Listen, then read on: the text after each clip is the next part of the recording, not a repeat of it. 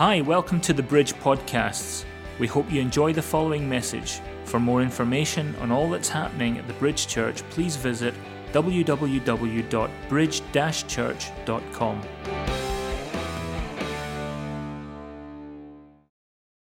We just want people to be connected to a healthy family, a kingdom family. There's three areas of life that people are afraid of. Three areas of high anxiety. And you may say, well, those are nothing, Pastor David. I get much more anxious over not getting the lottery numbers, whatever. No, I'm only kidding. But here's three areas of anxiety that people have. Number one is belonging. People get extremely anxious over whether or not they belong somewhere. The next area of anxiety or fear is staying belonged, staying connected. So once they get over the first hurdle of coming into a place where you are, the next thing that they may be afraid of is staying connected. And finally, the thing that people are anxious about is leaving something that they're connected to, or leaving someone that they're connected to or belong to. Would you agree that those are areas of seasons of life we go through? We enter into something, we belong, we connect, we hope to stay connected, and then perhaps there's a transition after that. Sometimes God doesn't take us to the third one. Thank God for that. Those are blessed relationships and blessed situations where you're here and you're staying, you're not going anywhere. And even where there is transition, it's a good one and not a bad one. And over the last 8 months or so, we've seen home, all right? You could call the title of this message Home if you like. We've seen home be in the ascendancy. Not to say that home was never important. Home is important, isn't it? But work and commerce and trade has moved where? Home. Health and fitness has moved home, hasn't it? Education and schooling has moved home. For a lot of people, I'm still in schools with pupils, but a lot of people now, it's all happening at home. Shopping has moved home even more. Shopping has moved home. Entertainment has moved home. You can't just go into a cinema or to the theater. So people's homes now are all of these things. Church has moved home to, we can talk about this, but really, church has moved into people's living rooms as well. Amen? And so the home has become much more central to our whole life than probably ever before. I don't know if any of our senior people can remember when everything was so centralized around the home the way it has been over the last 8 months. I'm not really sure. I didn't live I wish I had experienced some of those decades, the 40s, 50s, but I don't know if home's always been important, but home is so central now to everything, amen? And the move of things into the home has brought a complete slowing down, a complete reduction in pace, and it's given us the enjoyment of family, the opportunity to nest. All right, some people love to nest. And for some of us, especially the guys, to make good in some areas that had been neglected for a while, and many more good things. And if that's been home for you, then say thank God. That's been a blessing, if that's been home for you. But for some people, it's been the opposite. It's brought isolation. For some people, it's brought entrapment in abusive and unwholesome situations. Some people live in homes that are unfit for habitation. And some people cohabit with people who are totally detrimental to their welfare and their well-being. That's the reality. And we need to think, as the church, we need to think about those people who may not be that blessed. And I'm glad for the homes that are flourishing. I really am. But we should all think about the multitudes that really don't have a home, much less a place where they feel they belong. Because you can live in a house but not belong. Amen? And there's another home that I believe, without a shadow of a doubt, is still required. And that is this house, this place, where we also call home. Amen? Our spiritual home, our place. It's your place. All right? This house, God's house. And when I think about home, I think about relationships. And relationships are built at home. That's where relationships are built, at home. I have lots of, we were talking about this the other day, I have lots of acquaintances and casual friendships, and I know people. And I do always seek to build relationships with people. But home is a place where relationships can really be built. Amen? Because when I'm in my house, you'll see me just as I am. Oh, so that's really you. Oh, okay. Right, we get it. So you'll see the real Eleanor at home. Amen. You'll see the real David at home. Amen. Amen. I'm only kidding. But that's at home. So at home, we build relationships, and it's warts and all. Amen? Homes where we live together, where we work together, we share together, we break bread together, we laugh and we cry together. And home should be a special place. It should be a special place. And we need a place to come home to. And I believe that this is that place. And there are others that need a place, and this can be that place. Hallelujah. A place where they can come and be encouraged and equipped and catapulted out and to do what they need to do, what they want to do in life. I was so blessed. I had some time with young Levi yesterday, and he was telling me about what he would really like to do, And I'm like, and we've known Levi since he was so high, and he's a precious young man. He says, I want to go overseas. I want to do this. I want to do that. And I'm like, do you know what? I'm thankful we've been a part of catapulting him out into that, But home's a place where people, where you're built up and strengthened for that journey of your life, wherever it may take you. Amen. I've said this before. We said this 3 years ago. We're not that concerned about the numbers, but what actually happens to people when they come here. How changed are they? Because you can have, this is what yesterday I've discovered that there's been, if anyone knows the Barna Group, they do church statistics. They are very professional, very accurate.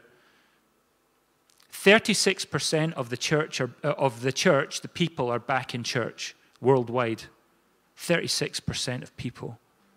And they say, well, so what's happening to church? What's happening to church? And so there's big changes happening in church, in the kingdom of God. Yeah. And I would so dearly want for us to be hearing from the Holy Spirit and be in step with Him as we go on. Because the world out there resembles the world we knew less and less every day. Every day there's a different challenge, a different change. Someone else has instigated something or enforced something or made something a law. And we are not getting much say in the matter. So there's big shifts happening in church culture, but if it ushers in more kingdom culture in the future, we'll not be the worse off. In fact, we can get really excited about the future. So that I believe the church will remain, our home will remain, but other things will happen out there. Other things will happen out there. And in spite of the potential and probably the necessity for the church to decentralize, because it's always, it's been the central part of so many of our lives, I can't see a future where people will stop coming together. The saints will always come together. Amen. I can't see them being separated, only occupying their own homes. All right? So home is good, but I hear people talking about the micro-church. We know the mega-church, and we know, the mega-church, and then there's like the average church, and then there's the micro-church. Actually, I call micro-churches life groups, that's all, And people are starting to use this phrase, micro-church. And so I contemplate on that terminology, the micro-church, and my heart actually resounds with what I hear, because you know what? Your car can be a church. Your taxi can be a church. If you do the school run, it's a church, amen? Your school bench can be a church. Wherever that sacred space is, it can be a church. So we don't know how things are going to look, but we need to be ready to change. Amen? And so we need to get ready to change, because God, like this one here, the 70 sent out, we are all just everyday missionaries in an everyday mission field. It's all we are is everyday missionaries. There's nothing special about me or you. Well, we are special in God's eyes, but we're everyday missionaries in an everyday mission field. And the Bible says, and none of us escape that, because the Bible tells us about the priesthood of the believer. Every member a minister. Every member a minister. We're priests to the world, to the lost. Amen. And if you don't know much about that, we can do some teaching on that, the priesthood of the believer. But I'm sure all of us have maybe asked this question recently. How many people are going to come back to church, physical church? I want to give you my honest answer this morning. I don't know. But I want to also share what I honestly feel about it. Those who need to be here will be here. Those who need to be in church will be here. And there's a big difference between wants and needs. And I want to just qualify that this morning. And I don't want anyone to misinterpret what I'm saying. There's no condemnation in that statement for anyone who's connected digitally today. I want to just say that. If you're connected by live stream, if you're out there, don't misinterpret what I'm saying. And I'll go on and I'll explain why. Thank you for connecting with us that way, but there are people out there who need a place to go. And I see that the church in the future will be occupied by people who need to be here. And I think that's something that's really important. Now, I know everyone out there, for various reasons, have their reasons. And I have said on more than one occasion, I respect everyone's choice. And I do. And I'm not going to change that. And we are praying for the day when these tears and everything will be lifted and there's freedom to come back. But there's people who need to come to this place or a place. And if you think about, well, what do you mean people who need? Need is defined as something that's essential to sustain life. Having a need for something is having a need for something that without it, you're absolutely going to die. It's like we need oxygen. Amen? And in Matthew chapter 5, verse 3, in the New Living Translation, I want to read this out in that particular translation. It says, God blesses those who are poor and realize their need for Him, for the kingdom of heaven is theirs. And we have to all reflect on our need for the kingdom, our need for Jesus Christ, our Savior, our need for the Lord. Amen. Some people out there, maybe at this point in time, maybe they think, well, I don't need anything. But that's our job, everyday missionaries in an everyday mission field. Amen. And I want to go on to Matthew chapter 9, verse 12. And it says there in the New Living Translation as well, when Jesus heard this, he said, healthy people don't need a doctor, sick people do.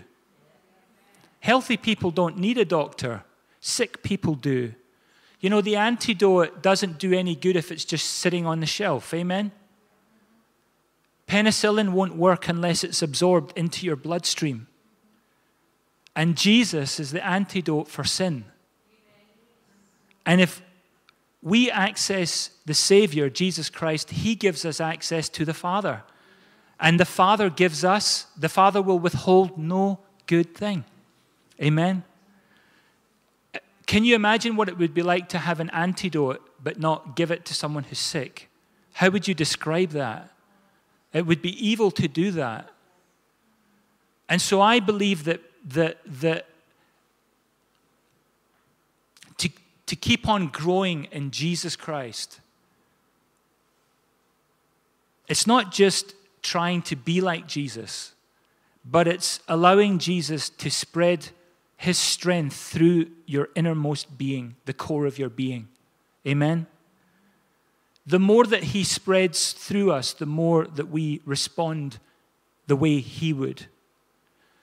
The more of that we have, the more he will manifest himself inside of us. Amen?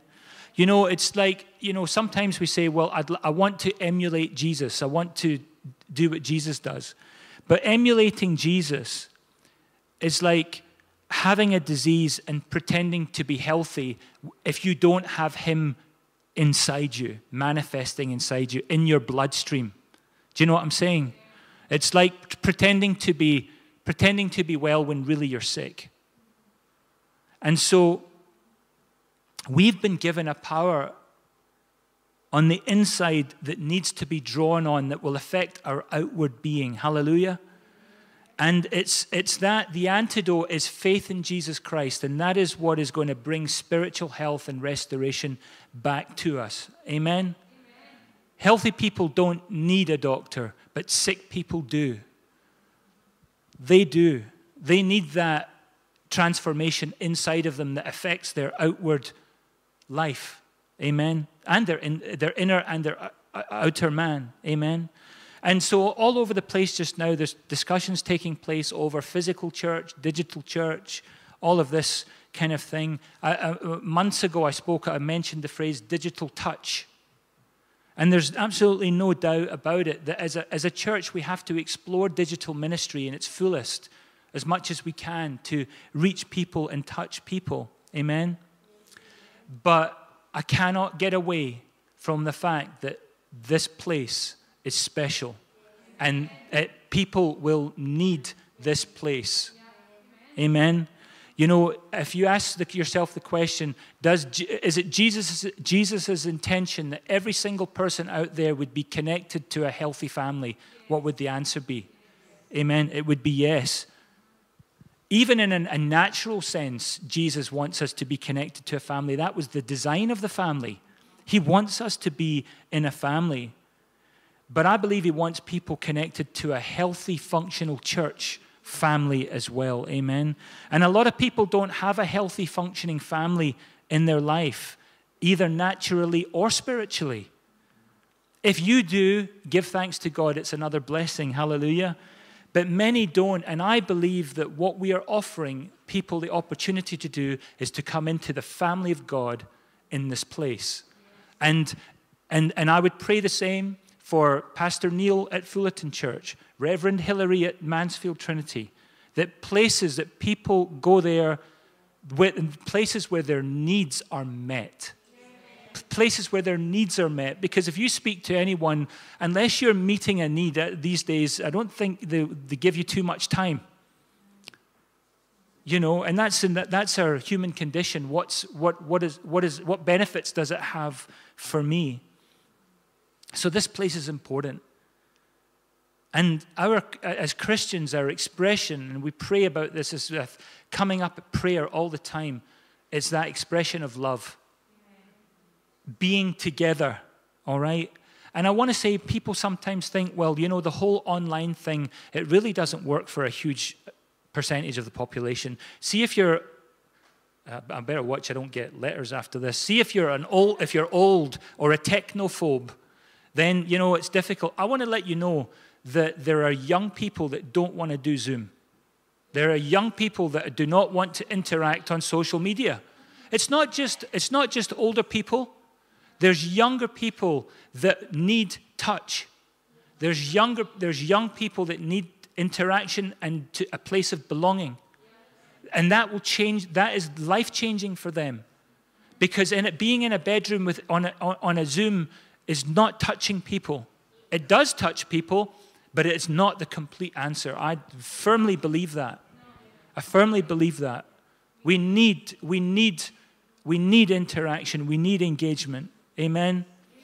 So will streaming services and connecting digitally, will that eventually overtake connecting, community, evangelism, the basic tenets of the Christian faith? Will it?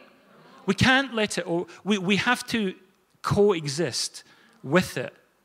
But we need to keep these things as really important. And I want to finish before we show a little message today. We're showing a message from Dr. Theo. I want to read this to finish off in Psalm 122. And it really highlights to me the importance of the meeting place, the house.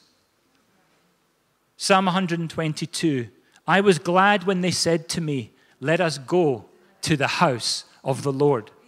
And now here we are standing inside your gates. We're standing here inside this place. Jerusalem is a well-built city. Its seamless walls cannot be breached. All the tribes of Israel, in other words, all the Lord's people, make their pilgrimage here. They come to give thanks to the name of the Lord, as the law requires of Israel. Here stand the thrones where judgment is given, the thrones of the dynasty of David. Pray for peace in Jerusalem. Amen. May all who love this city prosper. I would substitute that. May all who love the house of the Lord prosper. May all who love the place where the saints gather around his name prosper. O Jerusalem, may there be peace within your walls and prosperity in your palaces. For the sake of my family and friends, I will say, may you have peace. For the sake of the house of the Lord our God, I will seek what is best for you, O Jerusalem. For the sake of what is best for the house of the Lord. And so this morning, I just hope that those words have helped understand where we are as a church and where we're going. We're not saying no to the new way that God is sovereignly going to reach people. What we're saying is, do not forget this place. Do not forget one another. We need one another. We need Jesus. Thanks for listening. Remember to visit our website, www.bridge-church.com, and connect with us via Facebook and Twitter.